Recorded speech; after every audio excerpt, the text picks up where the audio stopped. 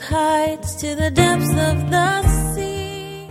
Thus Zimri destroyed all the household of Baasha, according to the word of the Lord which he had... Notice, according to the word of the Lord which he spoke against Baasha by Jehu the prophet, for all the sins of Baasha.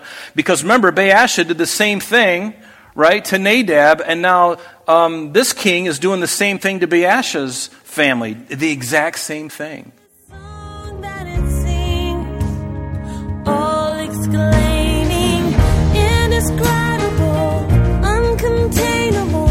You place the stars in the sky and you know them by name. You are amazing, God. All powerful, untamable, awestruck we fall to our knees as we humbly... Welcome, everyone, and thank you for joining us. You're listening to Truth in Christ Radio, a Bible teaching radio ministry of Calvary Chapel of Rochester with senior pastor and teacher Rob Kellogg. This was a common practice in the ancient world and was exactly what Baasha did to the house of Jeroboam. David's treatment of the house of Saul was a glorious exception to this common practice. This massacre was an exact fulfillment of the word of the Lord through the prophet Jehu, the son of Hanani. In less than 50 years, the first two dynasties of Israel's kings had come to an end, and every member of their families were exterminated. God meant to make their doom an example to those who should thereafter live ungodly. Now let's join Pastor Rob as he continues our study in chapter 16 in the book of 1 Kings. His reign may have lasted 20 years, and in that 20 years there may have been a couple kings in one of the other tribes, or north or south. And so the Bible gives us in context of that king, these other kings, but then it also makes sure that it gives the account of that king in the next chapter. So it seems like you're kind of going forward and then rewinding and going back and looking, but just understand that that's really what the Word of God is trying to accomplish there.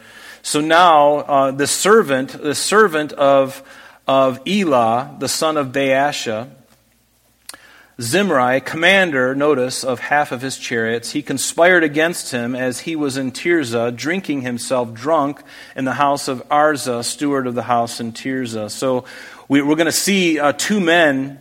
We're going to see this man named Zimri, and later on we're going to see Omri battling for the throne. And Zimri was commander over the half of Elah's chariots, but Omri, we're going to find out later, as we have already read, he was the commander of the entire army. So he's the commander of the army, and so this Zimri was really a subordinate, we believe, to Omri. And yet it was Zimri, These names sound so familiar, you get them. If you're dyslexic, you can have a problem. I don't really think I'm dyslexic, but so there's going to be some issues. But notice in verse 9, so his servant conspired. He was in Tirzah, drinking himself drunk in the house of Arza. And I was thinking about this today, how power and alcohol, they never mix well, do they?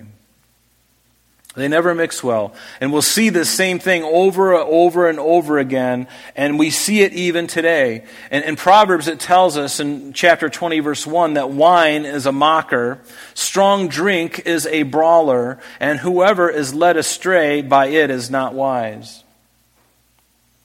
And here's a man who's got a lot of power, and he's drinking, and he only had a 2-year reign because of his foolishness. And later on in history, we're going to see this. From this point in 1 Kings, we're going to see later on in history, Nebuchadnezzar's grandson. Remember Belshazzar, who was in the hall there after Nebuchadnezzar had died and after his son was on the throne. Finally, Belshazzar is the king in Babylon, and he's having a drunken orgy with all of his cabinet, and they bring out from the temple that had been raided in Jerusalem, they bring out all the articles, and they're drinking and having a great old time, and then a hand without an arm attached to it starts to write on the wall. And it says, "Mene, mene, tekel, upharsin." And the interpretation is, God has numbered your kingdom and finished it. You have been wanted. You've been weighed in the balances and found wanting, and your kingdom has been divided and given to the Medes and the Persians. And that very night, Belshazzar, in his drunkenness, was killed by the Medes and the Persians. And Babylon was overtaken in 539 BC by the Medes and the Persians. And yet we are to be in Christ's likeness. There's so much prohibition of things, of alcohol in the Bible. It's worth us as Christians taking a hard look at it, because what does the Bible tell us? It says, do not be drunk with wine, wherein is excess. Meaning, don't drink to get drunk and to have the buzz and to go forward and do a little bit more. If you drink a glass of wine and you don't get drunk, that's between you and the Lord. But some people can't do that. They want to get the buzz happening, or they might go a little bit further, but you are on shaky, you're in a bad place. Do not be drunk with wine wherein is excess, but be filled with the Spirit. Notice, speaking to one another in psalms and hymns and spiritual songs, singing and making melody in your heart to the Lord, giving thanks, I love that, thanksgiving for all things to God the Father in the name of the Lord Jesus Christ, submitting to one another in the fear of God. And that's a really great recipe for the church of God. I would encourage you that if you're a social drinker, even as a Christian, would you pray about just stopping, not out of legalism, just out of staying away from the goal, or staying away from that line. Just stay away from the line. Don't flirt with the line. You know, when we were kids, we always did that. Your mother says, don't you cross that line. You don't cross that line. And what do we do as little kids? We look right at her and we go,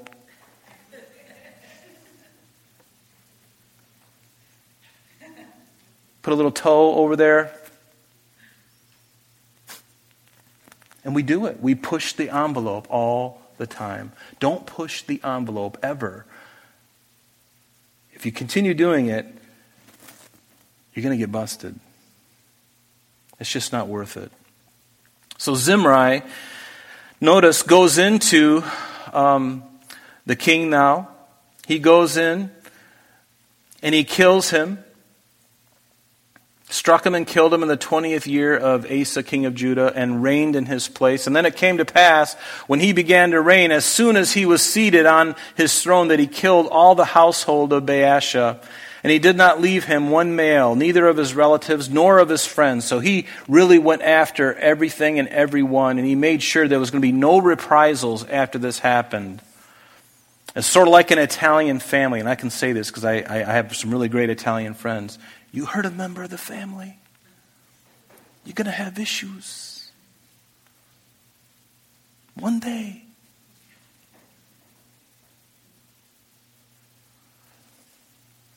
He kills them all.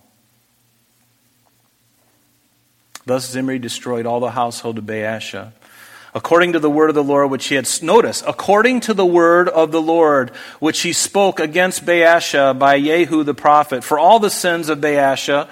Because remember, Baasha did the same thing, right, to Nadab, and now this king is doing the same thing to Baasha's family. The exact same thing. Killing everybody, killing the king, and then going after his family and wiping out all the males. It happens in succession. Do you see this? For all the sins of Baasha and the sins of Elah his son, by which he had sinned and by which they had made Israel to sin, and provoking the Lord God to anger with their idols. And I want to show you a very interesting thing here in chapters 14 through 16 thus far. Because in 1 Kings 14, verses 10 and 11, God prophesied against King Jeroboam that his son and every male of his house would be destroyed, and that God would remove the remnant of the house of Israel. And this would be accomplished, we just read it, when Jeroboam's son Nadab was killed by Baasha, the son of Ahijah. Baasha then killed all of the house of Jeroboam according to the word of the Lord which was spoken by Ahijah the prophet. Yes, according to the Lord. God was going to use one evil man to bring judgment upon another evil man. He was going to do it. And then God pronounces judgment against Baasha in 1 Kings chapter 16 that we just read, the first 4 verses, that he would do the same thing to his house that Baasha did to the house of Jeroboam, again, according to the word by Jehu. And now in verse 10 through 12, here in chapter 16, Zimri does the same thing to Baasha that Baasha did to Jeroboam. And again, according to the word of the Lord spoken by Jehu the prophet. So this seems strange, doesn't it? That God would use Baasha and Zimri to accomplish what God had prophesied and then punish them for it. Does that seem fair to you? No. You're thinking rightly if you say no, because it's not fair. Were they culpable, these men who had killed these families? And all these men, were they culpable? Culpable. Now, whether they understood the prophecy or not, God didn't say to Baasha, I want you to kill all of Nadab's family, and I want you to do it now, and you have no choice in the matter. It wasn't like that at all. Who knows whether they really heard this prophecy or whether they knew it was, but they followed through on their own evil heart. And there's the thing. They were culpable. God did not force. He didn't encourage them to kill entire families in each of these 2 men's lives. But God, of course, had the foreknowledge that they would do this. And thus they were culpable and they acted on their own evil desires. That's the unfair advantage that God has. He's omniscient. He knows all things. He can say something very general and years can go by, and then out of the attitude of a man's heart, he goes through out of his own passion and lust and ignorance and arrogance, and he steps out and he does that thing. And it fulfills the very prophecy that God had spoken to earlier, sometimes hundreds of years earlier. The Bible's filled with this stuff. And God holds them culpable, just as he held Judas culpable.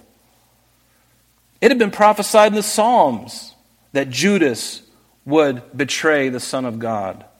And do you think for a minute that Judas was thinking, I think I'm going to fulfill prophecy so I can be famous, so that I can get 30 pieces of silver? He wasn't thinking that at all. I don't think he was thinking about the scriptures at all. He was thinking about one thing: himself.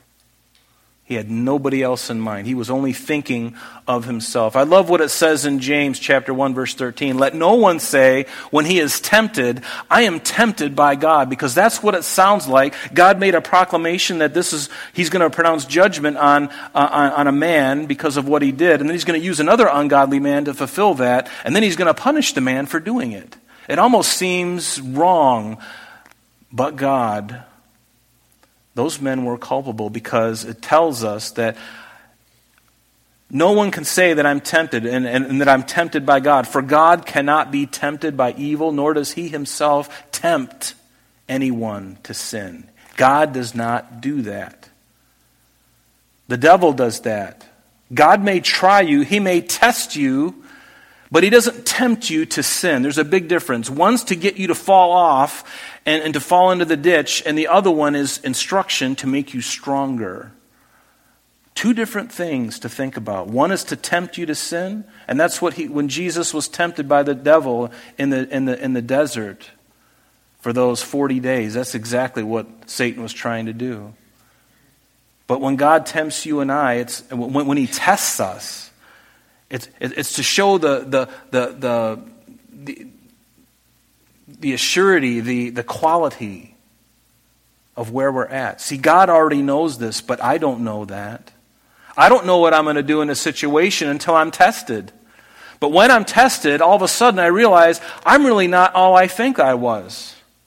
I thought that I would do this. I boasted a lot about, if I was in that position, I would have done this. If that ever happened to me, man, I would have, and we get all these other things happening like that. And God's saying, do you really know your heart, Mr. Kellogg? And the answer is, no, sir, I don't. I don't know my own heart. But God does not tempt. Satan tempts. Has God done this sort of thing before? Yes, he has. God's used his own people. When they came out of Egypt, he used his own people to judge those 7 nations of the Canaanites. Remember? He wouldn't lead them in there because the iniquity of the Amorites was not yet full. But when the iniquity of the Amorites was full, what did God do? He used his own people, brought them out of Israel, stirred them up in the desert for 40 years, brought them into the promised land, and told them to go in and wipe out all of these evildoers. And we know that they didn't do the job completely. But God would use his own rebellious people to bring judgment upon other people. And later God would judge his own people for their idolatry by ungodly nations like Assyria and Babylon specifically. And God would then judge Assyria and Babylon for what they did to Israel. Does it sound familiar to what we're seeing tonight? It's like the hammer coming down on the hammer and then bringing judgment upon the hammer. That's exactly what it is. God even called Nebuchadnezzar his servant. In Jeremiah chapter 25, verse 9, it says, "Behold, I will send and take all the families of the north, says the Lord." This is a prophecy of Jeremiah, of when Nebuchadnezzar, the king of Babylon, my servant, God says, and will bring them against this land, against its inhabitants, and against all these nations all around, and will utterly destroy them, and make them an astonishment, a hissing, and perpetual desolations. Yes, this idolatrous, evil man, Nebuchadnezzar, who I believe is in heaven, by the way. You can read Daniel 4 and figure that out for yourself, but he used this man as a hammer against his own people. And then God judged Nebuchadnezzar and his kingdom. He did the same thing with, similar idea with Cyrus. God called this pagan Gentile king, Cyrus, his shepherd. Isaiah 44, verse 28, who says to Cyrus, "He is my shepherd, and he will perform all my pleasure," saying to Jerusalem, "You shall be built, and to the temple your foundation be laid." The bottom line here is that God is not partial to anyone or anything. He's going to use something to judge something else, and then he's going to hold that thing accountable for its treachery in doing it, because they did it of their own volition, of their own evil heart. Because God does not tempt any man. Does that make sense? We know that to be true all over the Bible. And I just gave you some really great examples.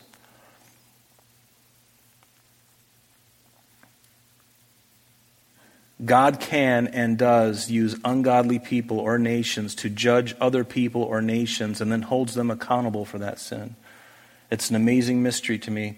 But back in verse 14 now, it says, "Now the rest of the acts of Elah and all that he did, are they not written in the book of the Chronicles of the Kings of Israel?" Are those books available to us today? They're not. Whenever you see the books of the Chronicles of the King of Judah, are they available to us? Yes, they are. 1st and 2nd Chronicles are the Chronicles of the Kings of Judah. But the Kings of Israel? No, we don't have them. So look in verse 15 now. It says, "Now in the 27th year of King Asa, king of Judah, Zimri had reigned in Tirzah," notice 7 days. He had one great week. "And the people were encamped against Gibbethon, which belonged to the Philistines. Now Zimri reigned 7 days, which is the shortest time of any king in Israel. And this place of Gibbethon is near the shore of the Mediterranean, just north a little bit of Ekron, one of the 5 capital cities of the Philistines. And this is the second time it's mentioned that the children of Israel in the north, they went against them. We saw it in 1 Kings 15, verse 27. They under the reign of Nadab, Jeroboam's son, who reigned for only 2 years, they went against Gibbethon, against the Philistines at this specific location. And now they're back at it again. But now the people who were encamped, verse 16, heard it, saying, "Zimri has conspired also and has killed the king." So now they come to find out that Zimri has killed the king.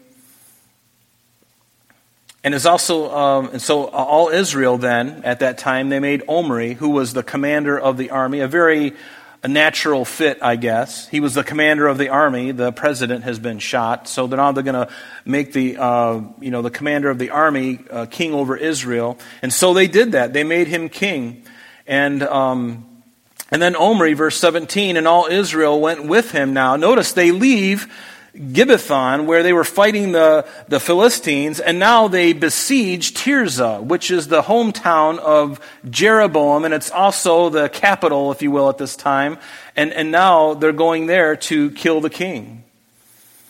So they're leaving the real enemies of God now to go and fight an enemy within. And what a sad thing that is when we lose track of, we got enemies within and without. And we see the northern kingdom, do you see it just falling apart? You know, at first it split, and now the 10 tribes are up there, and they're just a mess. They're just a mess. And it happened, verse 18, when Zimri saw that the city was taken, that he went into the citadel, or the highest part of the king's palace, and he burned the king's house down upon himself with a fire, and he died. And notice what the scripture says. Because of the sins which he had committed in doing evil in the sight of the Lord, and walking in the way of Jeroboam. Notice again the comparison to Jeroboam. Everyone's going to compare to Jeroboam now. Just like the southern 2 tribes are going to be compared to who? David. Yeah.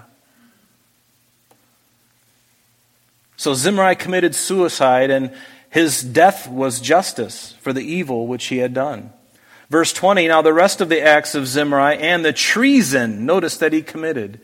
He killed the king while he was drunk. Are they not written in the books of the Chronicles of the Kings of Israel? Is that book available to us? It's not. So verse 21, then the people of Israel were divided now. So now a divided kingdom, now the northern 10 tribes are going to be divided again. It almost like it's like falling apart.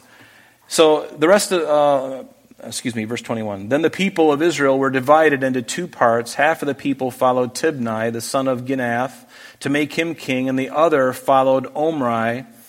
And Tibni reigned for about roughly 5 years, until Omri and his people prevailed against him, assumingly killing him and his followers and taking control. Omri was he was a very able leader. He wasn't a godly man by any means, but he was probably the strongest leader up to that point in the northern 10 tribes.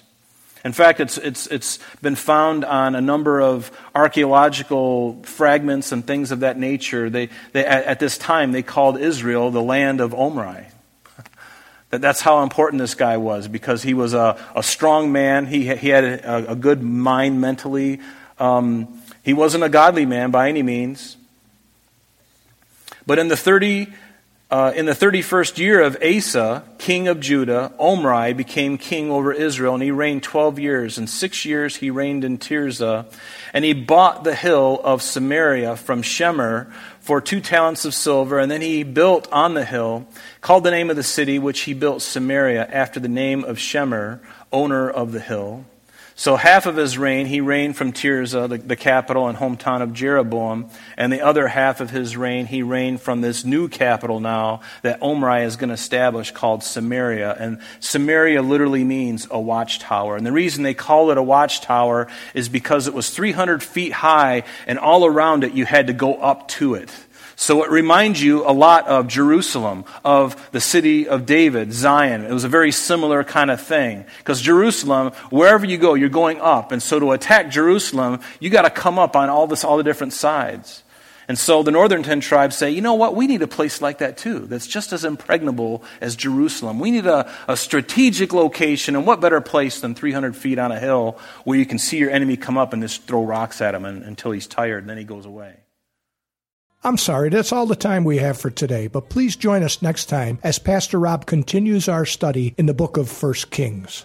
Calvary Chapel of Rochester is located at 2503 Browncroft Boulevard, Rochester, New York, 14625. You can reach us at our church office between 9 a.m. and 4 p.m., Monday through Friday, at area code 585-586-3140. If you would like to have an audio CD of today's message mailed to you in its unedited form, simply mention today's date when contacting our church office. You can also contact us via the web by logging on to www.calvaryrochester.com. There you will be able to access a number of useful things, such as information concerning our beliefs, our ministries, contact information, our location, service times, and much more. You can also download or listen to the radio and sanctuary messages free of charge from the teachings link at the top of the page. To listen to Calvary Chapel of Rochester's sanctuary messages or Truth in Christ Radio on your mobile device, just subscribe to both through Google Podcast or Apple Podcast. You're also invited to join us on Sunday and Thursdays through live streaming of our services and Bible studies. Just click on the online services link on the website. We're so glad that you could join us today. And if there is any way that we can bless you with your walk with Jesus Christ, please don't hesitate to call our church office. Remember, Jesus said, "I am the way, the truth, and the life. And for this cause I have come into the world, that I should bear witness unto the truth. Everyone who is of the truth hears my voice." May God bless you in abundance today as you walk with Him. And until next time, this has been Truth in Christ.